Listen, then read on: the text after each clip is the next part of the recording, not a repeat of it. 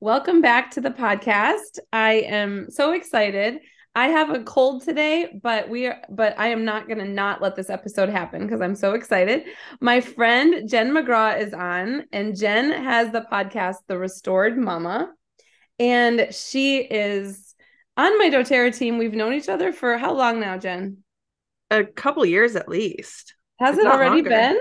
I think so. Oh my gosh, it's crazy. So we met kind of through the podcasting world, but every time that we talk, we're just kind of like, yep, yep, yep. We agree, and Jen is really passionate about helping mamas that are overwhelmed, and you know that you get a lot of that here on the Well podcast. And she's going to share some tips today. She has been kind of derailed by a lot of things coming at her, and she helps mamas get restored partly by juggling all of the things. So, Jen, thanks for being on. Yeah, thanks for having me. I'm really excited. I'm so excited. So, I love to get to know, for me, I don't believe a word anyone says unless I kind of know them, you know? So true. So I'm like, you have to get to know somebody and know their kids, at least their ages, kind of where they live, to kind of build that passport to let them in. So tell everybody about you. Where do you live? How many kids do you have? I am 37 now. I have five kids. Three of them I have given birth to. Two of them are my stepdaughters. So we have an 18-year-old who's living with us and going to Boise State University. We're here in Idaho. And then we have a 16-year-old. She lives with her mom, but she comes and visits during the long breaks. And then 10-year-old, which is my biological daughter.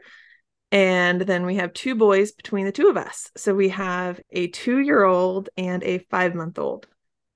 So we had So one it right is after the true other. that I've known you 2 years because I Yeah. think the 2-year-old was like just born, or he was like a Yeah. little baby. I was either like at the end of my pregnancy or he had just gotten born, I think. Oh my gosh. And now you have a Yeah. whole other baby. A whole other baby. It goes fast.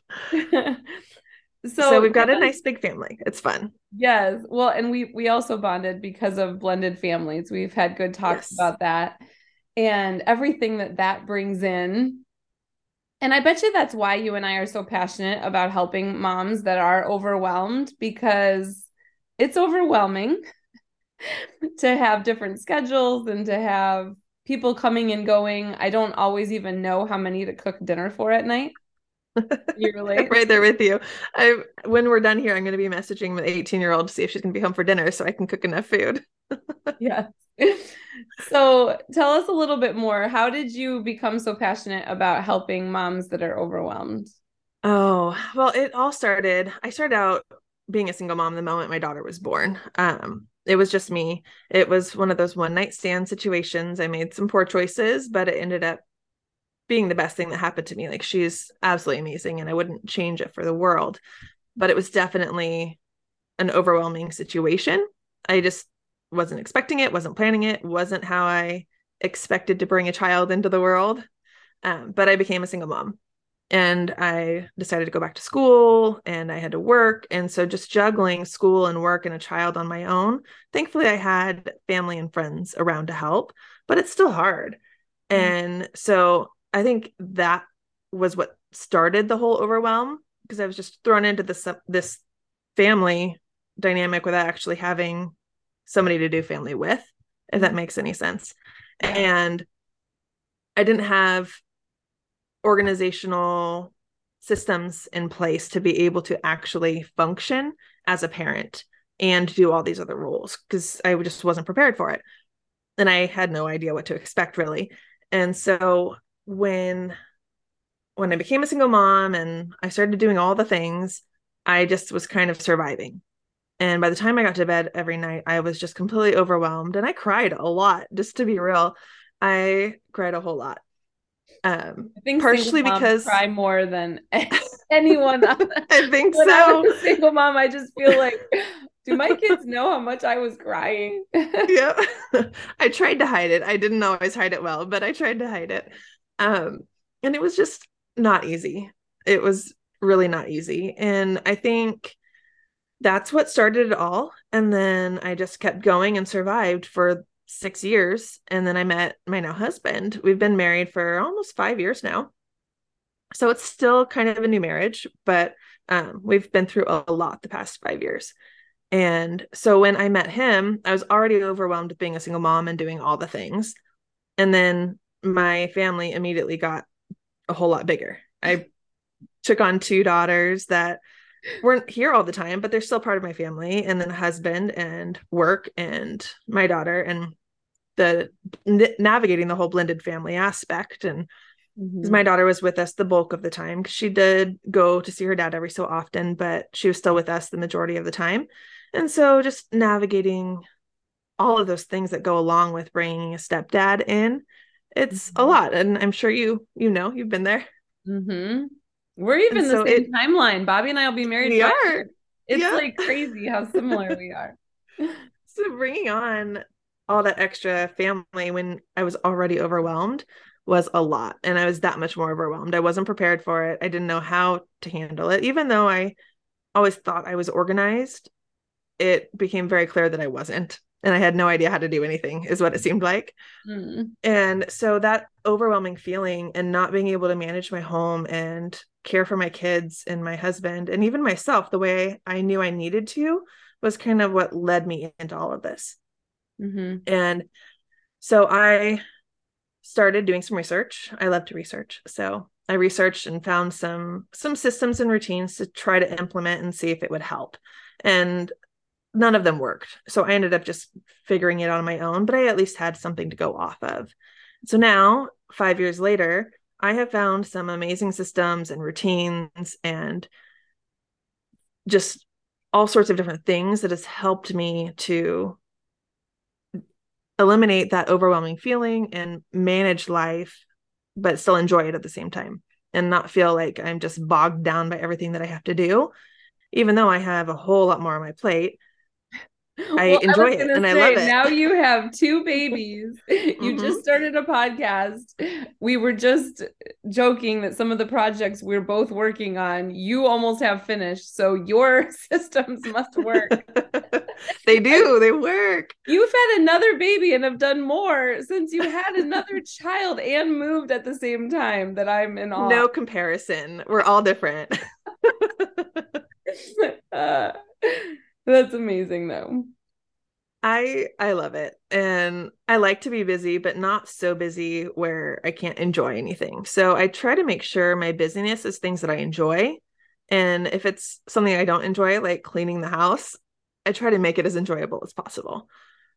And that makes it a lot easier to do more, but also being able to manage your time and not just kind of frantically going through your day taking things as they come. You come at it at more of a offensive instead of a defensive. Not to use sports analogies, I hate sports, but I don't know how else to say it. If you come at it more of an offensive mode, then you're not taking things as they come and trying to keep caught up with your day. You're ahead of everything. And then you end up having actually what seems like more time. We can't add hours to the day, but if you manage your time effectively, it seems like you've added multiple hours to the day. Well, and when you have a plan, it's actually shocking how quickly you can get things done. Exactly. Well, and I just want to give a little bit more I guess like backstory too. If you wouldn't mind sharing about Georgia, what happened even before you had the new babies, because I have a lot of moms that are struggling with kids that have health issues. And well, go ahead and then I'll continue. Well, we have a lot of health issues in this house, unfortunately, but we've able to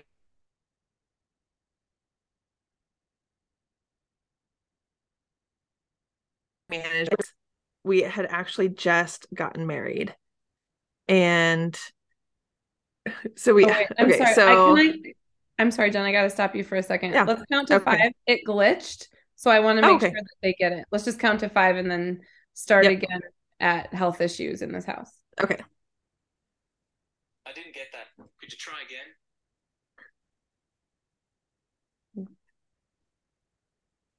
So we've had a lot of health issues in the house, but we've been able to navigate it well and with a positive attitude for what it is. When Georgia was 6, I had just gotten married. We actually had our wedding, went on it was 3 or 4 days honeymoon. It was a short, small honeymoon because of budget. And we got back, and that very next day was Monday. So I took her to school and I had my first day at my new job. I picked her up from school and she just was not normal. Normally we'd like run to the car and kind of race and just a fun, like, oh, I'm excited, mom picked me up from school kind of thing. She was not like that. She was acting just off, extremely lethargic, and she just looked different. Just like something's wrong. So it's like, okay, let's go home. Let's just rest. And then by the time we actually got to the car, so this was only like 2 minutes. We were walking from the back of her kindergarten campus all the way to the car. And by the time we got to the car, it's like, something's really wrong here. And I had taken some classes in the past when I was in college because I was going to go for human development. So I took some kids classes and I had studied diabetes, type 1 diabetes, but it was so long ago, I had forgotten all about it. But once I started putting the pieces together, I realized she's got type 1 diabetes symptoms. Like, what is going on? There's no way. And when you look at it in separate pieces, everything has a different reason. She's peeing a lot because she's drinking a lot of water. She's drinking a lot of water because it's summer in California. So we lived in California at the time, and she's peeing the bed because she's been drinking so much water and she's so tired that she's sleeping too soundly to be able to wake up in the middle of the night. And so all these things had different reasons, but when you put them all together, it's like, I think it's type 1 diabetes. Like, this can't be happening. And so my husband was still at work because it was Monday, and inside I'm like panicking. Like, I don't know what's going on. We got to go to the doctor. And so I called my husband, and remember, this is day 1 of getting back from our honeymoon. So we hadn't even settled back into the house yet. And so I called him. I was like, I'm taking her to the pediatrician. Something's wrong. And we walk in, I told them what was going on, and we were there for 5 minutes. All they did was check her blood sugar and said, you have to go to Chalk Hospital. And so I'm like, at this point, I'm just bawling. I don't know what is going on. Like, my whole life comes crashing down. I'm supposed to like be on my honeymoon. Like, we just got back, but I'm supposed to still be in that frame of mind. And now everything is crashing down. And so I'm panicking inside, trying to keep it together for my little 6-year-old who has no idea what's happening. So I drive to the house and I pack a few things for her, totally forget that I need to pack anything for myself. And my husband meets us there because he left work, and we rode together to the hospital, and I'm totally not with it. So he drove, and we got there, and we were there for over a week. Her blood sugar was through the roof. She was 536. And for those of you that don't know anything about diabetes, a normal blood sugar is between 70 and 120 maximum when you've had like a huge meal of carbs. And she was 536. The doctors were shocked that she was even functioning. Oh. So I was supposed to be spending this week learning at my new job. I had just had my day 1 there. So I called him and was like, I'm not coming to work. I don't know when I'm going to be back. And thankfully everybody was wonderful. And I had my job when everything was back to our new normal. But we had to get a whole new normal. So I was that much more overwhelmed. I didn't know what to do, how to handle things. Like, I have no idea how to count carbs. I've never had to worry about that in my life. Like, I know like we have to watch this and watch that and be careful and combine different foods so your body can utilize everything well. But as far as actually counting carbs so she can get the correct amount of insulin, I didn't know what to do. So we're still adjusting to all that. And it's been years. I mean, she's 10 now, and this happened when she was 6. So we're still adjusting because I feel like every day it's something different, especially with a kid that young. Like, all their hormones are just going crazy and haywire at this age. And it's not easy, but because I went through all this, it's actually brought me to where I am now. And life can get derailed like crazy, and especially in a situation like that. But if you can just keep her calm, or have somebody who can help keep you calm, like my husband was the one who kind of helped rein me in when I felt like I was just spiraling at that moment. Um, it made it a little easier, and it made it a little easier to learn how to function in that new normal. But a lot of things got left, a lot of balls got dropped. But we had a community and people around to help us. I didn't pack anything for myself for the hospital. So my mother-in-law went over to our house and I told her where some stuff was because everything was nice and organized in the closet. So she grabbed me underwear and socks and a change of clothes and all the essentials, and brought that to the hospital. So Yeah, that was, I just appreciate you saying that, because anyone who knows a friend who has a child with type 1, it explains the overwhelm even more, because so many more things affect them than just what they eat or just what they consume. And so you kind of have to always be on your toes. So I think that's I think that is such a testament to you combating the overwhelm, because it has to be so, and you're worried a lot of the time. when I wake up, even to this day, 4 years later, if I wake up in the middle of the night, which I do because I have a baby and I have to nurse now, I'll still check my phone. She has a thing called the Dexcom. It's a continuous glucose monitor. So it reads her number and it syncs to my phone so I can look at her number. And so I'll check it every time I wake up. Is she good? Do we need to give a little extra insulin? Is she too low? Is she too high? I'm constantly thinking through it. And I think even once she's grown and out of the house, it's always going to be on my mind. She's my child and I care. But over the 4 years, I've learned how to, instead of letting it dominate my thoughts, I've learned how to kind of compartmentalize that.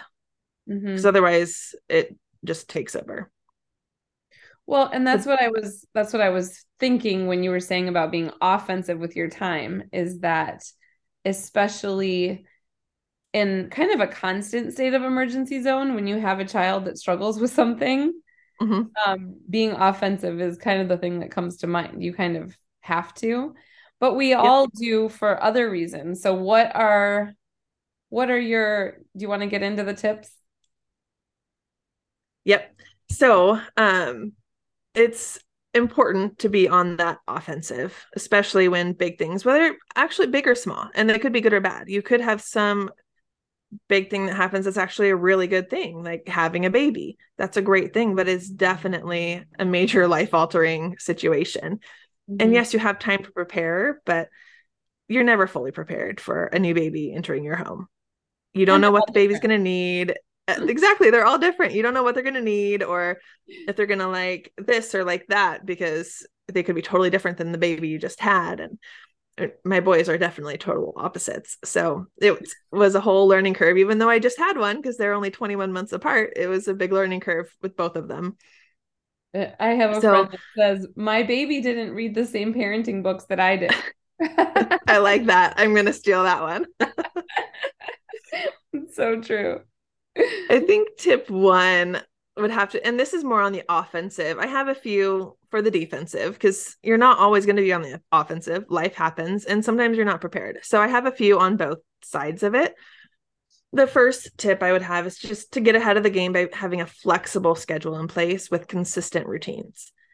If you have routines in place just for normal daily tasks like laundry, your dishes, if you are working, have your routines for the basic work tasks that you have, and have those routines and do the same thing every day. And if you don't like being in the same routines every day, if you want to switch things up a bit, that's okay, but at least be consistent in that. So that way your brain can function in a lot higher capacity. Because if you're doing something different all the time and constantly switching, your brain is going to constantly be on the defensive mode. It can't catch up because you're trying to do all these things and your brain's like, wait, what's happening now? And it doesn't know what's going on. So if you have the consistent routines in place, it's a lot easier to be ahead of the game. And then having that flexible schedule. You have a schedule in place, but if it's flexible, you can kind of move with what happens throughout the day instead of being on that rigid time frame, like, oh, nope, we need to leave in 2 minutes. Let's go. With that flexible schedule, you can have some gaps in there for leeway. And then when you have everything in place, you're much more prepared when that unexpected thing happens.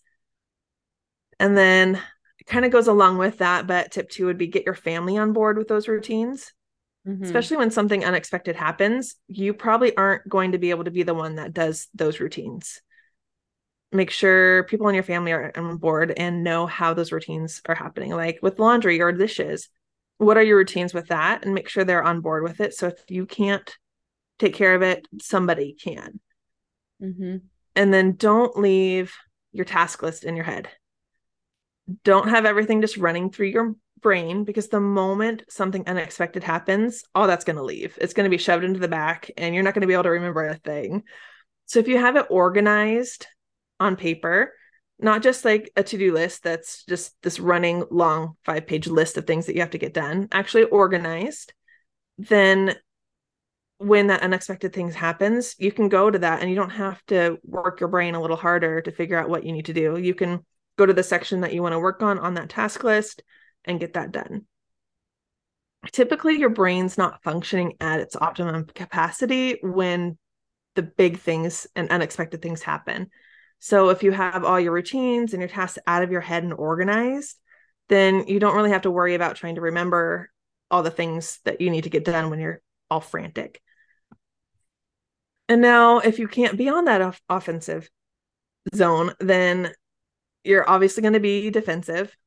The first thing that you need to do is just breathe. I like the adaptive oil for this one. You're the one who turned me on to that. You just sit there and try to quiet all the noise around you and just take a breath. Like going back to when my daughter was diagnosed with diabetes, I didn't know all these tips back then, but if I had, I would have just sat and taken a breath and tried to calm myself down, because I was so frantic inside. I couldn't even control the tears. I was having a hard time breathing, almost like a panic attack. And if I would have known some of these tips that I do now, I would have been able to handle the whole situation and been there for my daughter in a better way than what I actually was. And she doesn't even remember anything about it. Like I don't think mentally she was there. I mean, her blood sugar was so high, but yeah, still, like, I would have been able to be more of that support that she needed in the time if I wasn't so frantic inside. So if you just take a breath and pause, try to focus your mind, and remember, you can't control what's happening. Whatever it is that's going on, you don't have control over it. So think about what you can control and just get a piece of paper and a pencil out, write out what you do have control of. It'll help you focus on the things that you can do something about instead of feeling overwhelmed and defeated by everything that you can't control. Absolutely.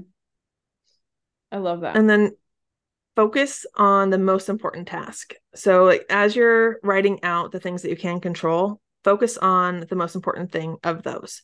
So what can you control and what can you do right now? I think a big thing with that is delegation. So as you're looking over that list, what can you delegate? What can you give to somebody else to do?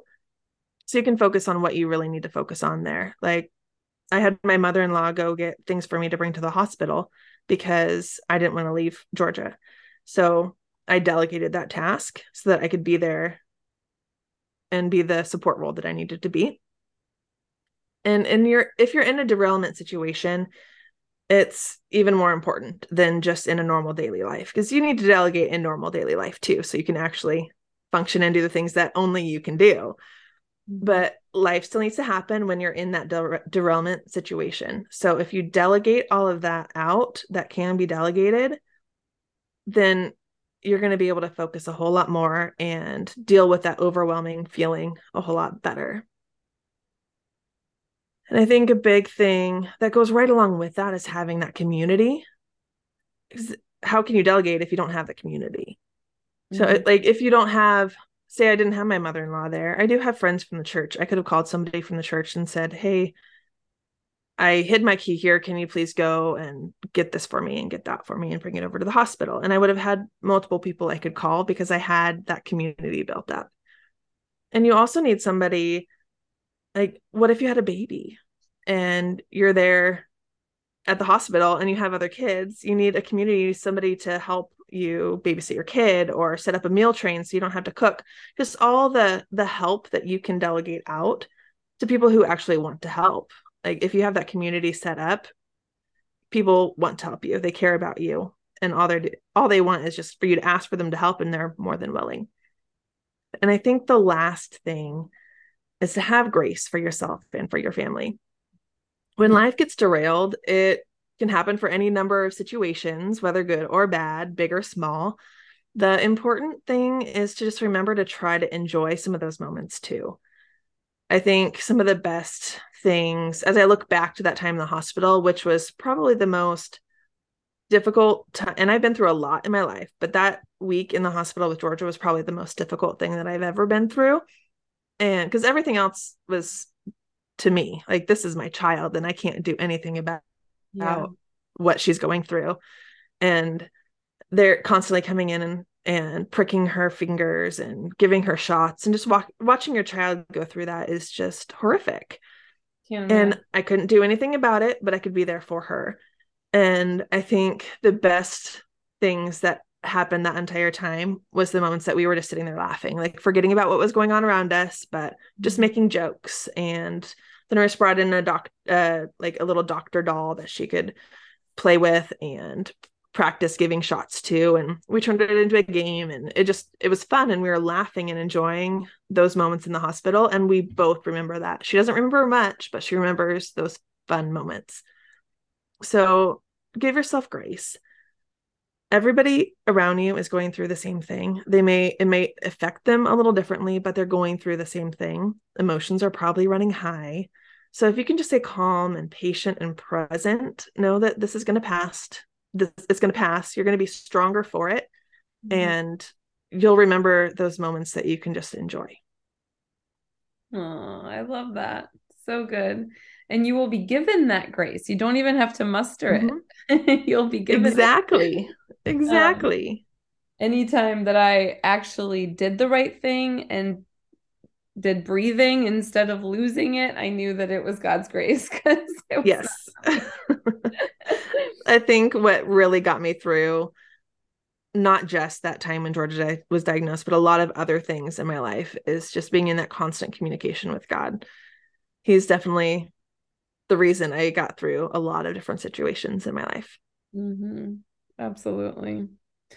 Yeah, I love how you tied that back with that specific example, because hopefully, people have not had to deal with a sick child, but they've experienced something.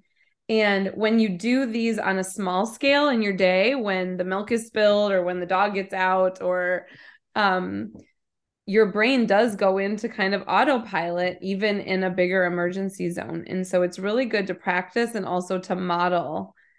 Exactly. Because when we lose it to our kids, they learn to lose it. And it's self-control is one of the fruits of the spirit, right? I mean, exactly. It's great to practice.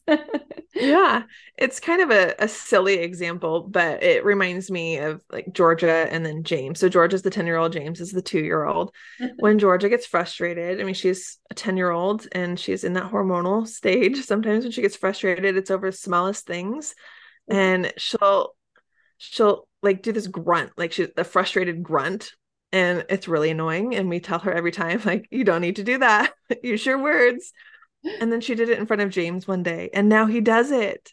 But before, even if he was frustrated, he would just like throw up his hands, and then go on to something else or try to fix it. But now the moment something happens that he gets a little frustrated on, he does this grunt, like just like Georgia does. And it's funny, but it's also like, oh my gosh, like they see it. And so all the more, like, me as a mom, if I do something like that, my kids are going to see it and they're going to start modeling it.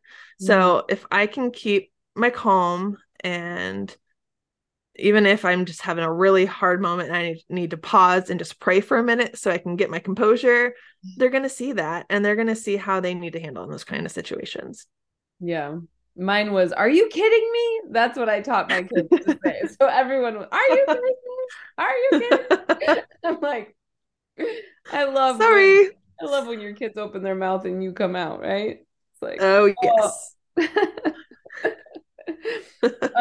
Those are so helpful. Thank you. And they're like something that we kind of know to do, but not really. It doesn't come naturally necessarily. It doesn't. It You really have to doesn't. retrain your mind. It's definitely not natural. No matter how great somebody is at it, they probably had to learn it. I highly doubt it came natural. Mm-hmm. Well, and you're developing the culture of your home too. And it's Mm-hmm. um if you kind of break that seal where you are yelling or swearing or carrying on, it continues. And so Exactly. to create that culture of calm instead of um letting I mean, it's ultimately your sinful nature. It Yep. feels good to yell or to swear or to freak It out. It kind of does. feels good in the moment, but then you've got to go apologize to everyone in the house and Those of course there's apologizing grace. moments. It's a lesson for everybody.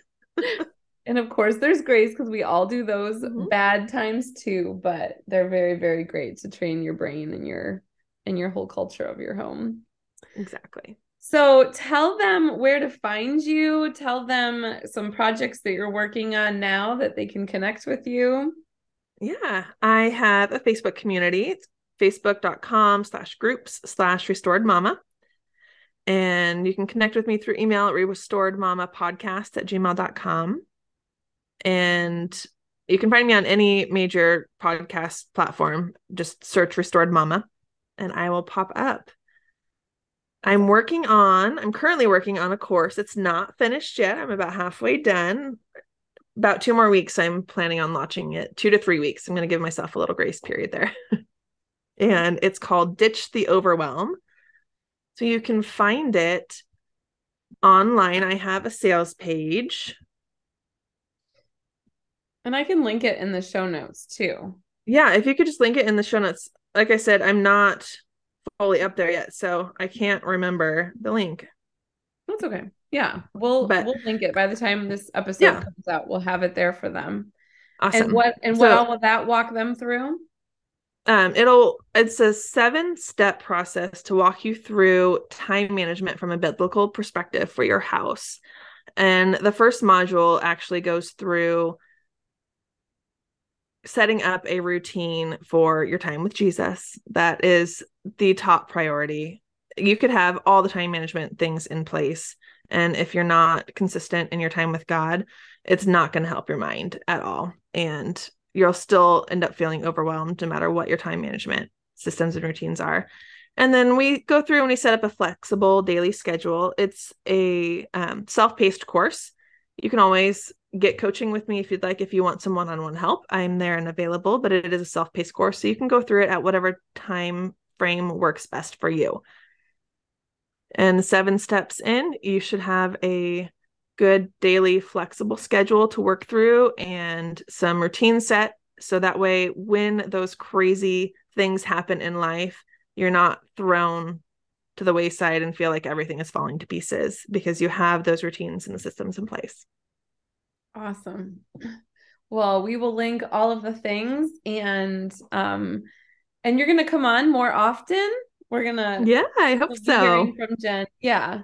Because it's just as we go forward, I just think us like-minded mamas need to stick together, and it's so encouraging to hear really like overcoming a lot of that, overcoming the Mm-hmm. overwhelm, but also a lot of what life has thrown at you. So thank you for being on. Yeah, thanks for having me. It was fun. It was fun. Thanks. Bye. Bye.